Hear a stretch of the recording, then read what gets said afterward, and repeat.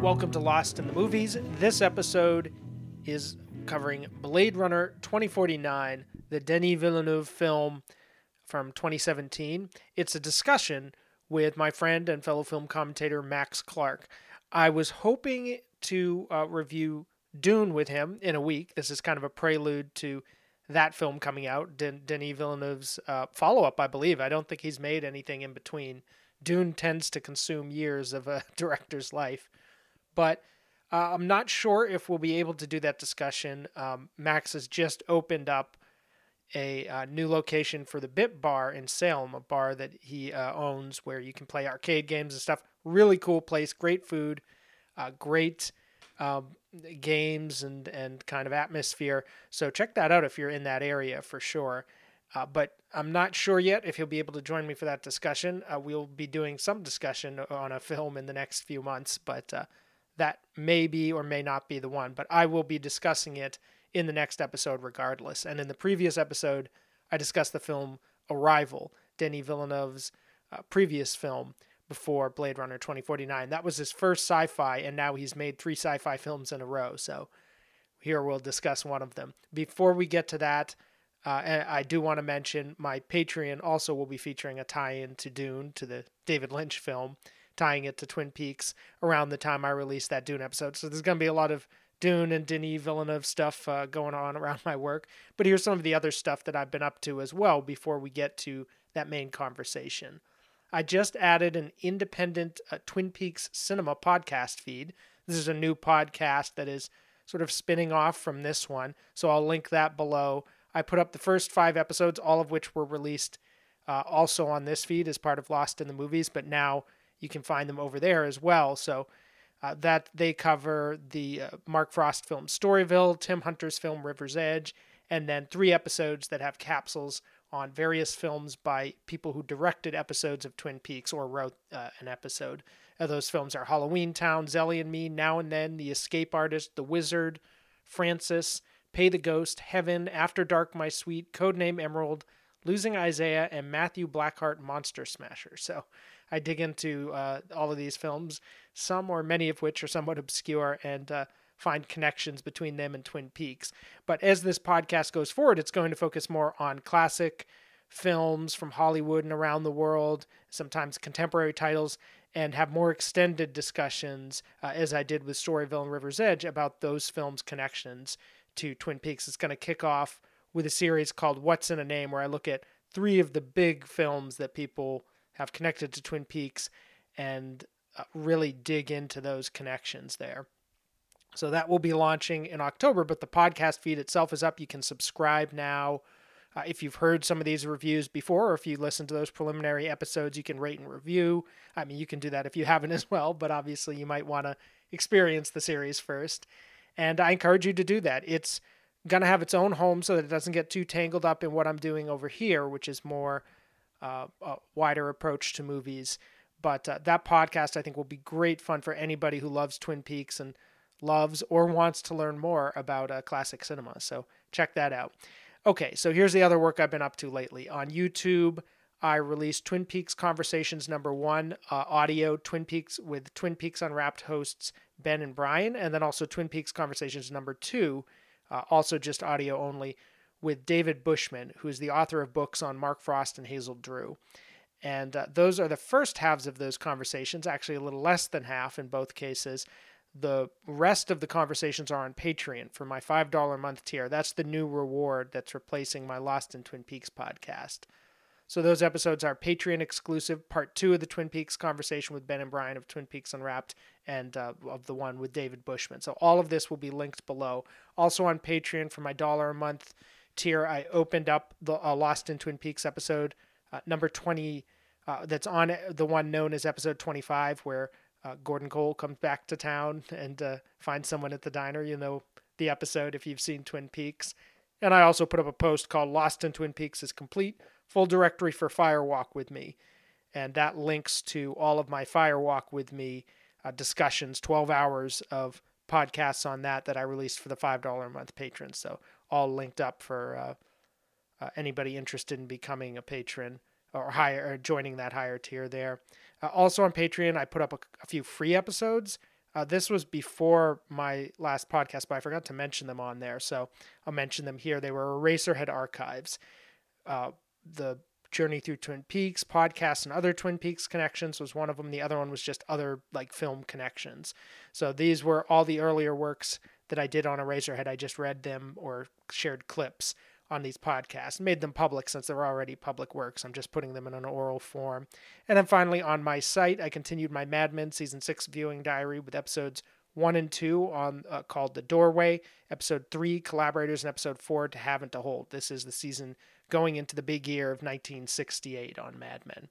I also put up a fall 2021 status update detailing all the things that I've been working on and have before me in this autumn season coming up.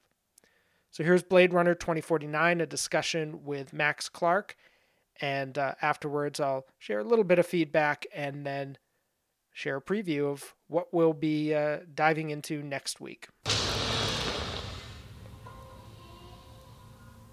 Okay? I didn't hear you. You're early.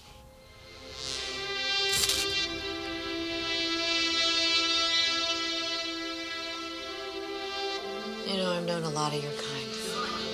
All useful, but with you I sometimes forget. We didn't have any of you where I was a kid. Why? You're not gonna kill me, are you? Depends. What's your model number? Officer K, D6-3.7. Come on home for your baseline.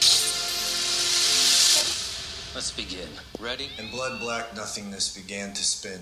Today I'm discussing Blade Runner 2049, and I'm going to be doing something a little unusual. I'm going to have a guest, and the guest is actually the patron who chose this film, and that's Max. He's going to introduce himself, and this is going to be a little bit of an unusual conversation format because we're going to be handing a microphone back and forth because of technical difficulties. So we'll sort of take turns with comments and responding to each other. So here's Max. I'll let him sort of set up the film for those of you who haven't seen it and are somehow listening anyways. My name is Max. I love films. I've written a lot about them in my spare time. I used to have a little zine in college called Samurai Dreams. That was a lot of fun. But now I'm just a regular working Joe, which brings us to character played by Ryan Gosling in Blade Runner 2049.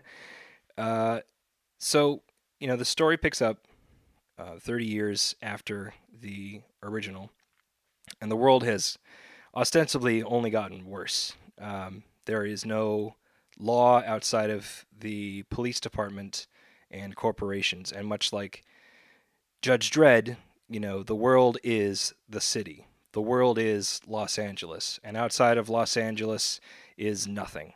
The rest of the world is decimated, or at least that's what we see. And our main character is a Blade Runner.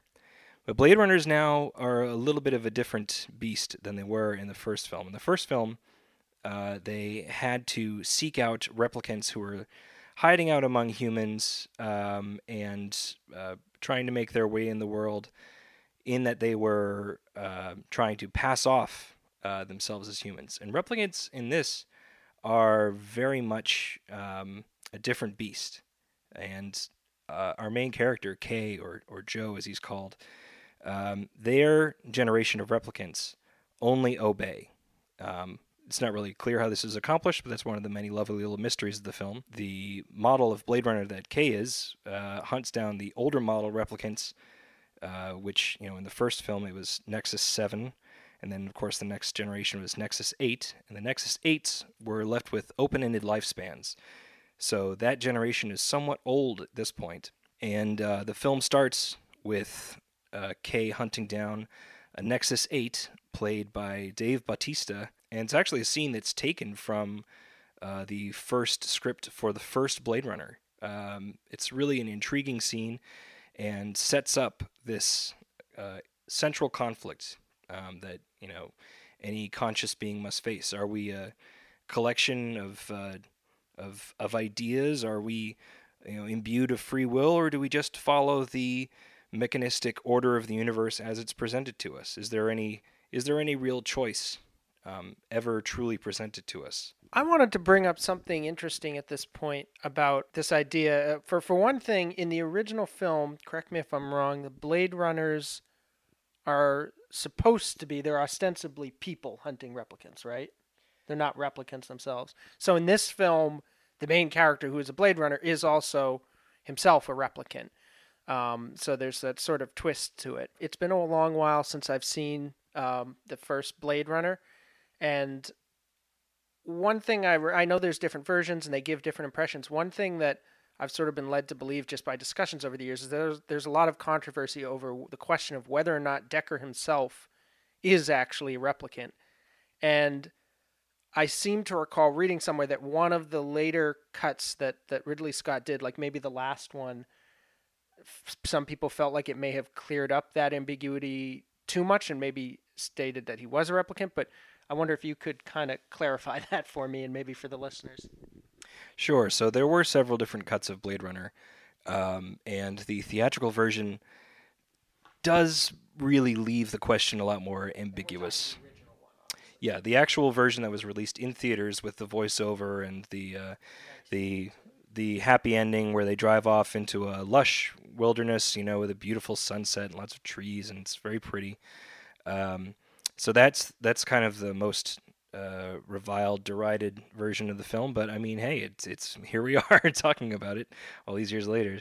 Now the subsequent different cuts of the film that were released in the late 80s, early 90s, led to the director's cut, in which there's a lost scene that's put back into the film where Deckard is daydreaming at his piano about this vision of a unicorn running through a forest. And it's not clear whether or not it's just a daydream or a memory. I tend to think it's just a daydream because it's so fantastical, of course.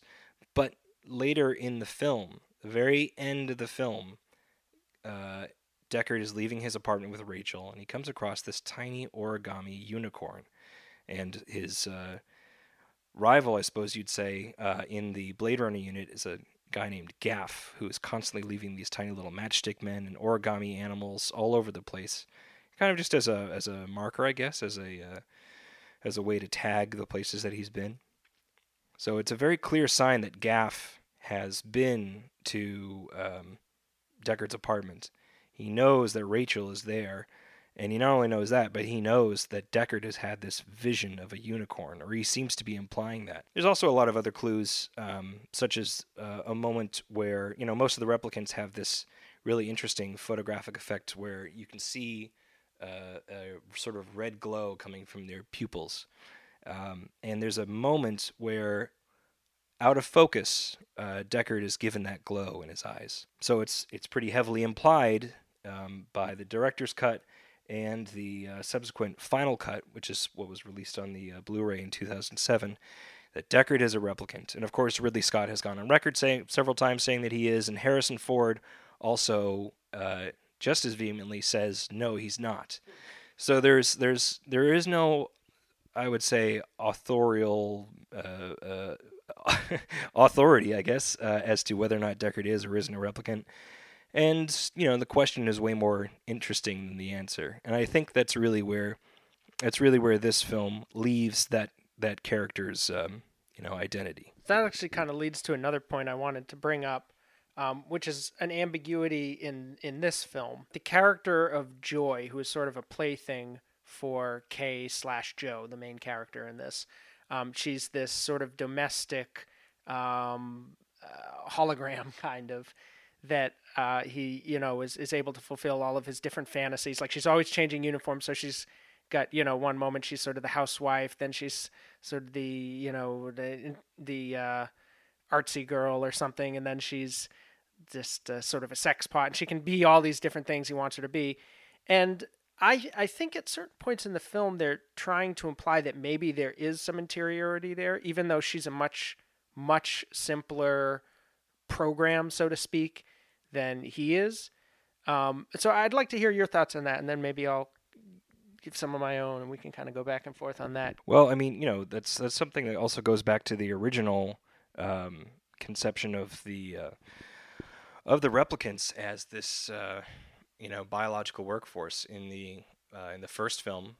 They clearly had some sort of psychological and emotional autonomy, and in this film, they expressly don't. They follow orders. They obey.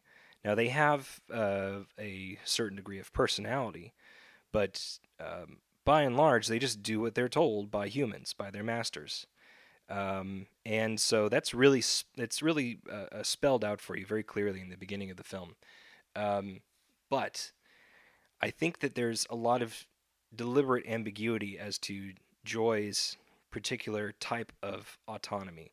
Joy reminds me a lot of the other different personal assistance software that exists today, such as Siri or Cortana on Windows. Oddly enough, Cortana is based off a video game character who is a female hologram, who also was given these very sexual characteristics, which don't seem to make much sense. But in the context of this film, they make a lot of sense. Joy is, the film is of course full of advertisements. There's so many different advertisements for Joy, even ones that you might not even recognize at first. Her face and her appearance just are everywhere in this film.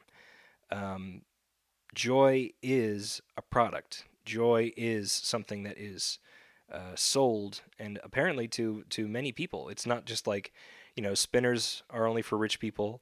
Replicants are a sort of corporate workforce, and of course they, some work for the police, but they're expensive. Joy apparently is kind of like having a nice computer. It's like that level of like material comfort. Joy gives you conversation. Joy can be whatever she thinks that you want to be, because she obviously has very powerful sensory abilities. And there's a really clever moment where they are on the rooftop of their apartment building in the rain, and the rain is passing through Joy, and so she is apparently thrilled by this, because it seems as though, oh, I've never felt rain before. But you come to realize, like after a moment, when she starts to exhibit rain on her hands, oh, wait a minute, no, that's not real. She's just learning how to accurately replicate this environmental effect that she's never had to demonstrate before. It's a trick, it's something that's very much in her abilities to do, but is not unique. It is not not noteworthy necessarily. And another way in which they sort of cleverly tell you that Joy is has no autonomy really, because she's a genie in a bottle, is that her little dialogue scene with Joe, where she says, "Oh, I'm so happy when I'm with you." He says, "You don't have to say that," because he's playing Dollhouse, and he knows he's playing Dollhouse, and he also doesn't want to be confronted with that coitus interruptus, with that moment in which he's told expressly, "By the way, this thing that you're enjoying is fake." And then it's interrupted anyway when her entire appearance is frozen from the receipt of a voicemail message from his boss. I mean, there is no level of control that she has over herself, her appearance. She is only designed to give the user a pleasurable experience. That's the advertisement. Joy, what you want to see, what you want to hear. Yeah, so that is a really interesting idea with that character, and I mean the question almost of, can we call her a character even? And I think so. Obviously, there's been some criticisms of the film. People felt like it was, even though it's depicting a sort of the shallowness of a fantasy, that it was maybe indulging it too much as well, and all of that. I think, to me, the interesting question that sort of plays into that is, so obviously she doesn't have any real control, like as you were saying. The question is, does she have any actual autonomy or existence? Because that's the thing about the replicants, is they exist. They may be programmed to be a certain way. They may be supposed to be something, but the mere fact of existing in the material world, we're given the sense, offers them or gives them somehow the capacity to be more quote unquote human. Like the fact that they are there, interacting with the physical world, and they have a corporeal form and everything like that. So the fact that Joy doesn't is sort of potentially puts her on a different level. For example, that extended sequence where they bring the prostitute up to the apartment and then she kind of inhabits her almost, or merges with her and is making love with Joe, although we don't actually see any sex. It's just sort of the lead up to that. But it's a very extended sequence. And the question is, Max, you were saying, like, why do we spend that much time? Is it gratuitous to just be sort of lingering on this moment if all it is just sort of a program to fulfill Joe's happiness? So my thinking is, I do think the film wants us to at least be uncertain about whether Joy has any interiority or autonomy, or if she's just merely a flat projection. I think there almost has to be more ambiguity there than that, and I kind of like the fact that the film, first of all, by having an actress, playing the part, it's not just a CGI sort of simulation or something like that. Part of the reason it has to be is not just so that all those sequences don't seem gratuitous, it's also because the film is positing this idea that these artificial beings are actually real. There's something real to them. And I don't think it can afford to set up distinctions within that.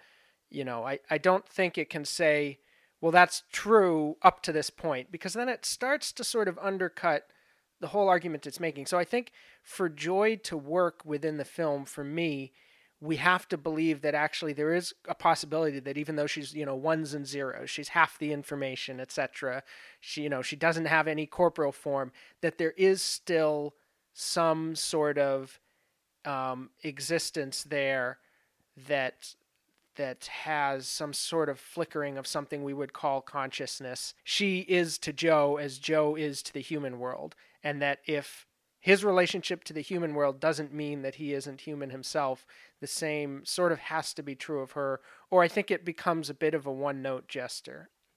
She doesn't have a quality of being in and of the world. I think it's very important that that scene happens. I mean, the question is how long that scene goes on. I think it's really important that that scene happens because it demonstrates that the very best that Joy can do is provide an engaging tease. And the engaging tease is to like a real, tease as to a real companion, a real romantic companion, or even just a real friend. Because she never offers Joe anything other than exactly what he wants to see and or hear. And, there's that scene where she's like, oh, I told you were special. I told you that you were this, a loved person. You were really cared for.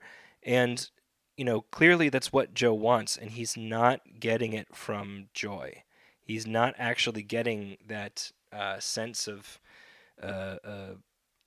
love and feeling and companionship from Joy. And there's a reason for that.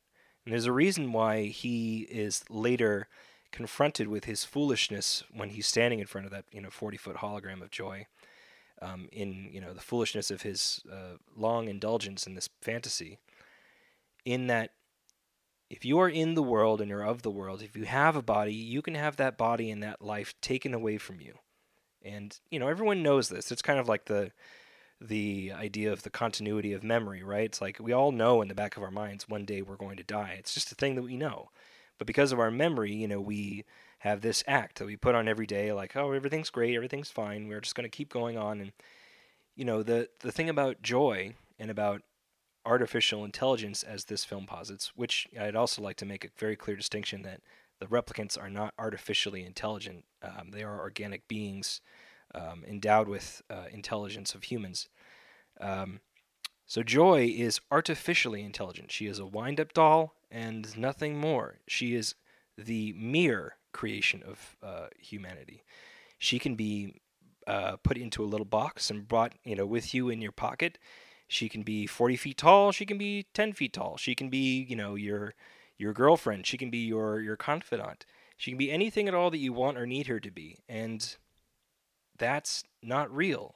I think then too much time is given to her, and it was a mistake to cast like an actress instead of use some other technique. Because I think to spend that much time with her, one of two things would have to be true. Either she has some life of her own that it's interesting to examine, or she's a way of externalizing Joe's desires and insecurities and worries and fears, in which case I think it's a mistake to have her as a separate actor. But I don't know. I'd be interested to hear what other people think about that. So if you've seen this film, if you have thoughts on Joy, please send listener feedback, and I'll tease this out in weeks to come with other thoughts on it. What really strikes me about this film, and it goes back to what we were saying about joy and reality and being in the world, is the physicality of the movie.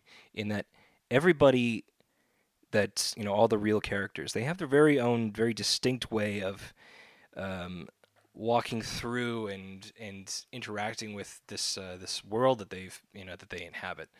And Kay is just very sort of dogged, not very very clear choice of words. He's very dogged in his mannerism, the way that he walks. He's just going somewhere and he's going to get there. And Ana de Armas, like as Joy, is very light and flirtatious and very very giddy. And I feel like there are so many other ways in which people exhibit their position in this world through the way that they move through it.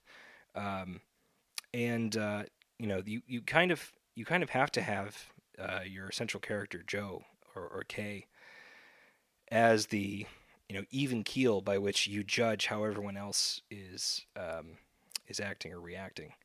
And I think that the way that again, that wonderful first scene really shows you, because he's just very evenly paced. He's walking into this house slowly. He's seeing this farmhouse in the interior, and he's kind of looking at this simple life that the Sapper Morton character has. And he sits calmly in a chair, and he has this conversation with Dave Bautista, who's standing and very slowly clenching his fist, and you sort of feel that physical power rising within Dave Bautista. And then he gets into the conflict with Kay, and they have this knockdown battle where they crash through a wall, and it's extremely brutal. And the violence in this film is different than the violence of the first film in a very particular way. That they're both somewhat brutal, but the first film almost felt a tiniest bit improvisational. The violence, that is, or spontaneous rather. And the violence in this film feels very metered, like it's following a clock or a secret music. I quite like it. It's very exciting and engaging, but it's also really bloody. And Kay is bloody through a lot of this film. He's beaten up and battered and bruised, a lot. He takes a lot of abuse. You inhabit the world through him, and you kind of have to wonder a bit, like, well, where is all this going inside of him?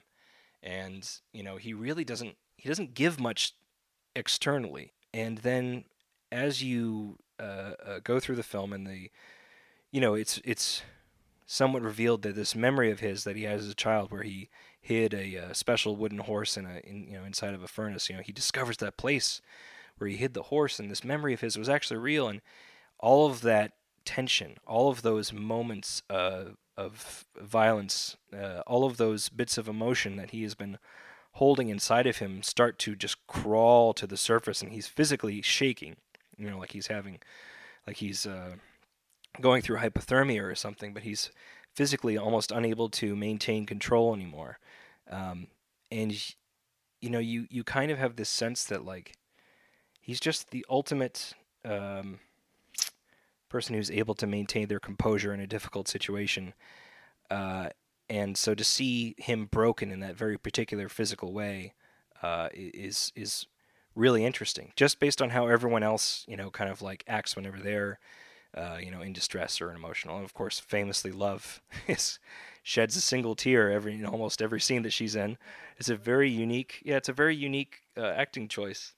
Why do you think that is, that either the director, the actress, or whoever decided to have Love cry, considering how sort of cold and cruel she is in so many ways. Like, what do you think is the significance of that? I think that kind of like, much like Kay, they both have the same sort of like combat conditioning. Like they're not going to cry out in pain or react when they're being threatened. But there has to be, just because they're biological beings, there have to be other sort of like outlets for their distress or for their emotional interiority. And for Kay, it's that just sort of like almost like hypothermic shaking, where he can just barely contain his composure. And for Joy, or not for Joy, I'm so sorry, but for Love, I mean, she's so composed, and you can see the muscles on her face are just so incredibly tensed up when she's having, like in the scene where she's interrogating Robin Wright Penn or Lieutenant Joshi. That I think that tear is it's that kind of like it's kind of like the Greek chorus masks, like the masks that they would wear. It's like it's a very particular type of sign that there is an interiority to them. There is actually something that they cannot help but betray that lives inside them. Do you think she enjoys the crying at all? Because there seems to be something almost like sadomasochist about it in a way. Like the fact that she'll cry, but then she enacts the same violence. And it doesn't seem like she's distressed that this is happening, but she's upset and she enjoys it maybe or something. I don't know. Something odd going on with her. I think that, with Love's crying, I mean, I don't think that it doesn't bother her in the slightest. She doesn't ever wipe away a tear or use a napkin or a tissue or anything. It's just a thing that happens, and she's aware of it. It's like a tick. And in terms of her subjecting other people to violence, I think she does take pleasure in it, in that she has been conditioned by Wallace to assume a type of superiority, and obviously that has a lot to do with the class and politics issues of this film, and she has power. She has extreme power. She can do whatever she feels like. There's one point where she walks into the police office or the police station rather, and she takes the bones of Rachel, and she's about to leave, and she actually has the paperwork to do so when this, middling functionary just comes up and says, "Oh, hey, what you doing?" And she kills him for no reason. And then later in the film, there's no repercussions for it. And then later in the film, she goes to, Lieutenant Joshi and is like, "Where's Kay?" and breaks this glass inside of her hands. It must be extreme pain. She's saying, "Where is he?" And she's really inhabiting this position of like, I can do whatever I feel like doing at any given time. There's nothing you can do to stop me, except that Joshi has information that Love wants.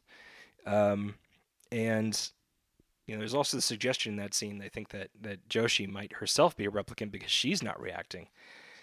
But I mean, that's I think also an interesting question. I'm not really sure if there's a good answer to that. There is one tell that she is perhaps a human, in that she is really emotive, in that she goes from zero to screaming for apparently no reason from one scene to the next.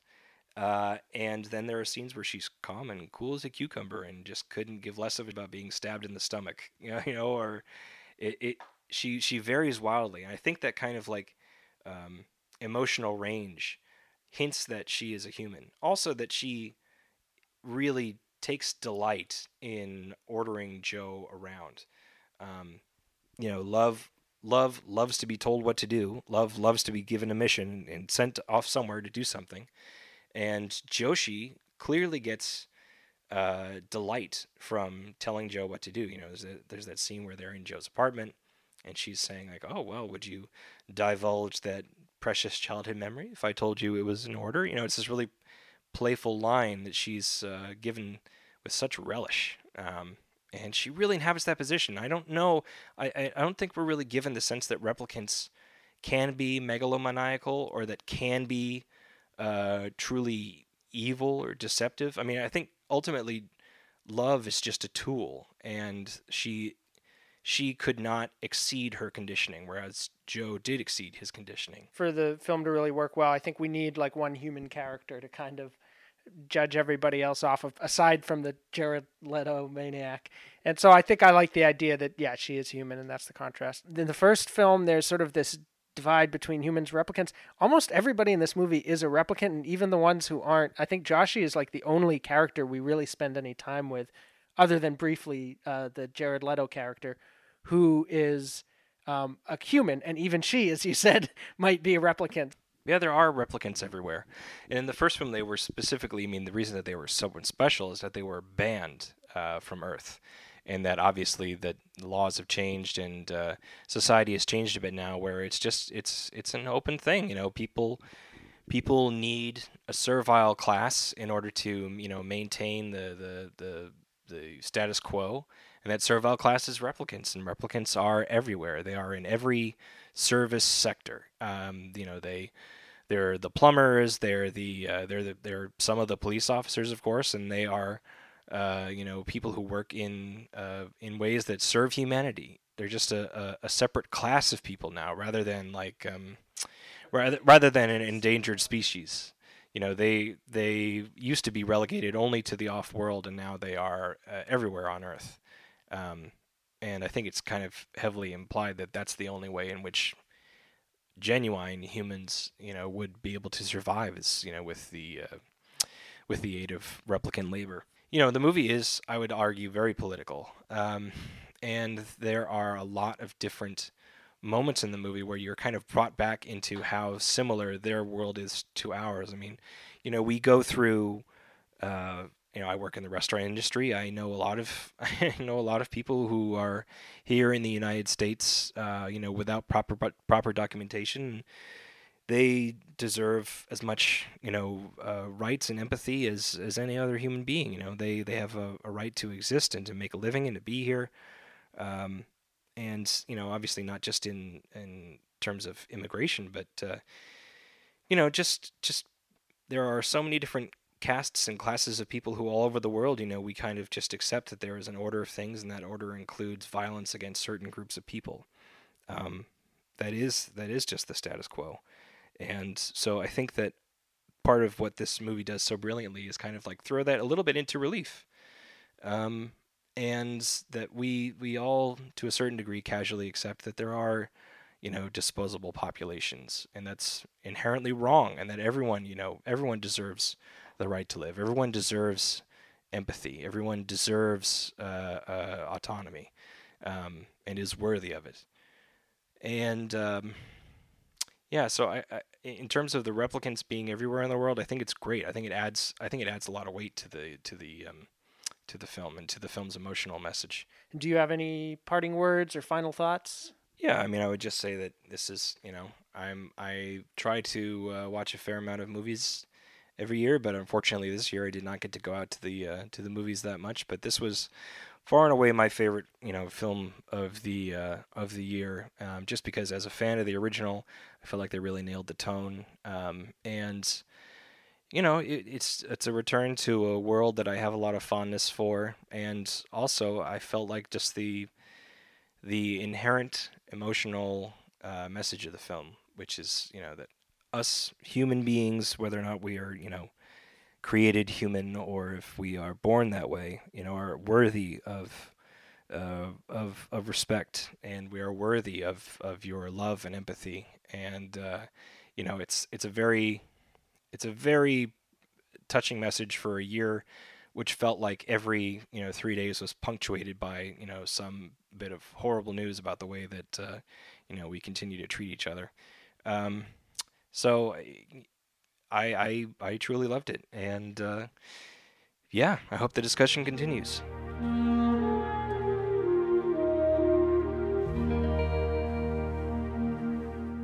So this Blade Runner conversation was originally recorded early in 2018, and then near the end of 2018, I released it publicly, but just on my YouTube channel. I didn't have a podcast feed then. And I received some comments on it there. Here's something that some of the listeners had to say about it. And then finally, we're going to end with something I posted when I posted the Blade Runner 2049 audio podcast publicly on YouTube. There were a couple responses. Someone said, "I love the scene with Love ordering fire while having her nails done, and I see great similarities between Joy and some Moebius artwork, especially in the case of Venice." And I also received a comment on the Blade Runner podcast that said, "Concerning Joy, there is an interesting detail narratively. Joy is a product that becomes everything you want. Kay wanted her to be real. See what I mean?" So that's definitely intriguing. Is there a glitch in the programming that undoes the programming in a way? They also write, Love's tears have to do with the fact that in order to stay loyal to her boss, she must destroy her unique place beside him, since Wallace strives to create something much superior to Love, and it is Love who he bestows this mission on. In the scene when Joshi tells Love that the child is dead, Love sheds tears of joy and relief, since her place beside Wallace is no longer in danger. That's how I've read it anyway. And so that just leaves Dune of this Denis Villeneuve sci-fi trilogy left to discuss. So I'm going to be seeing that film this weekend, and we'll put up the discussion around next Wednesday. And this is a kind of a notable occasion for me because certainly it'll be the first time I've gone to a theater to see a film in over a year and a half. But also, even just discussing new releases isn't something I do that often anymore, and it's going to become a more frequent thing because every month on this podcast, it's going to change form a little now that Twin Peaks Cinema and Left to the Movies are spinning off into their own feeds. It's going to go back to the 2 episodes a month schedule every other week, and it will vary between a new release and just something older that I want to discuss or share an old discussion of. So Dune will be first up, and after that, I don't know. It's a bit of a mystery spot. Whatever comes out each month that sounds interesting, there's a discussion going around, I'll see and discuss. So I was looking this up just because I was curious how long it's been since I've discussed new releases. Starting in 2008 to 2010, I would, when I started my film blog, lostinthemovies.com, actually at the time called The Dancing Image. It didn't even have the same name. I would review new movies fairly regularly, but not as often as other bloggers did. Like for many, that was their whole staple. They would review all the new releases coming out. It was sort of like being a film critic on a blog, but I was always kind of more interested in digging into the past and various subjects or obsessions or things that came up that interested me versus kind of steadily following the flow of product to the theater. I was already a little disillusioned with that approach at this time, having grown up, going to the theaters all the time and reading the box office reports and really being into that. Kind of faded for me a little bit. But so there was a period even in early 2010, though, where I did try to do that. I actually created a whole separate blog in addition to the one I had, where I would just review new releases coming out every a weekend, and then also like new to DVD releases at that time. So there'd be like a couple reviews a week, and that only lasted, I think, 5 or 6 weeks. And then I was done. I was burnt out on a lot of things, but that approach included. I did try to pick up the habit again in 2014. I was going to review like a new release film every month or so. And even then I was just going to second run theaters. I know I saw Wolf of Wall Street and reviewed that, and that was like months and months after it came out. So even then it wasn't that fresh. And that was right when Twin Peaks hit me with a gale force and totally derailed any other plans I had for the site or my writing. So at this point, the only time I really engage with new releases at all is as film capsules on my Patreon podcast, usually just like a minute or two of like, oh, I saw this, here's a few words on this, and then moving on. And those are also mostly TV films that I see on TV, since I haven't been to a theater since February 2020. And they're usually documentaries that are like made for TV, as often as part of a series, even like a Frontline or something. The most recent new release I've discussed of any sort was like an A&E biography program on the wrestler Booker T, to give you an example of what's mostly coming across my radar. But I did actually look up in my kind of archives what were the last times I had any sort of extended discussions in various forms or topics. And here's what I came up with. The last time that I engaged with new release films anywhere was on Patreon, films that had just come out, at least in the past few months. That was What Did Jack Do?, the David Lynch short with the monkey on Netflix. And even that was like an older film. It had premiered at festivals around 2016 or 17, but just hadn't appeared in like a public forum until that point. And then also I reviewed 4 recent releases: The Irishman, Once Upon a Time in Hollywood, Parasite, and what was the other one? It was 4 films dealing with class violence in their climax. Joker was the other one. And even in that case, again, those were more capsules. They were shorter reviews, like 5 or 6 minutes each, and focusing on certain aspects of the movies and grouping them together. So it wasn't quite what I'm going to be doing on this podcast going forward. And so I kept kind of digging. And the last time that I discussed any new media publicly, like as it was being released, was TV stuff. And that was back in 2019. I did the new seasons of Veronica Mars and True Detective at Viewing Diaries, following those along. The last time that I discussed new release films publicly was, and I'm talking even recent, I shouldn't say new release, like recent films: Get Out, Zama, Lady Bird, Mary Shelley, and Black Panther. I reviewed on my site in late 2019, and those were already like a year or 2 old at that point. Black Panther was the most recent of them, and even that was a year and a half old. My last time that I talked about a film that was even within the past year was the documentary O.J. Made in America in 2017, when I made a video essay about that film. It was timed for the award season where it was in contention, so it was still kind of a fresh topic, but even that, months after its initial release. And so looking on, on Patreon, I did release that review of Sorry to Bother You that I've now released publicly. That did come out around the time that film came out, but a few weeks later in 2018.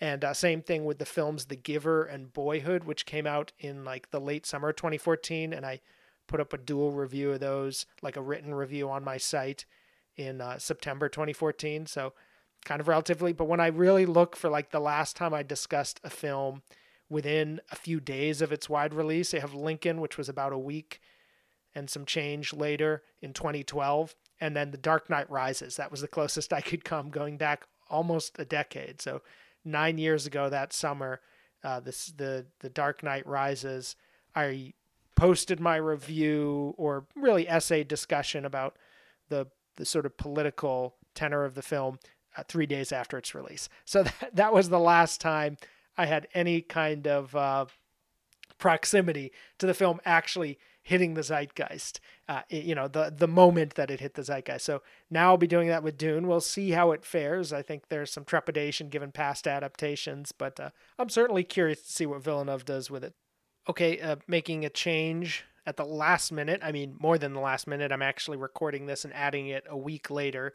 So if you listen to this podcast before within the first week it was up, you heard the outro trailer to Dune and all of that. Well, after all that discussion of, this is the first new release I'm going to see, and all the lead up with Denis Villeneuve, I found out the film's not coming out till October 22nd. They changed the date from what I had originally seen. So, surprise, not going to be seeing Dune for the next episode after all. Instead, I'm going to cover the John Carpenter film Halloween.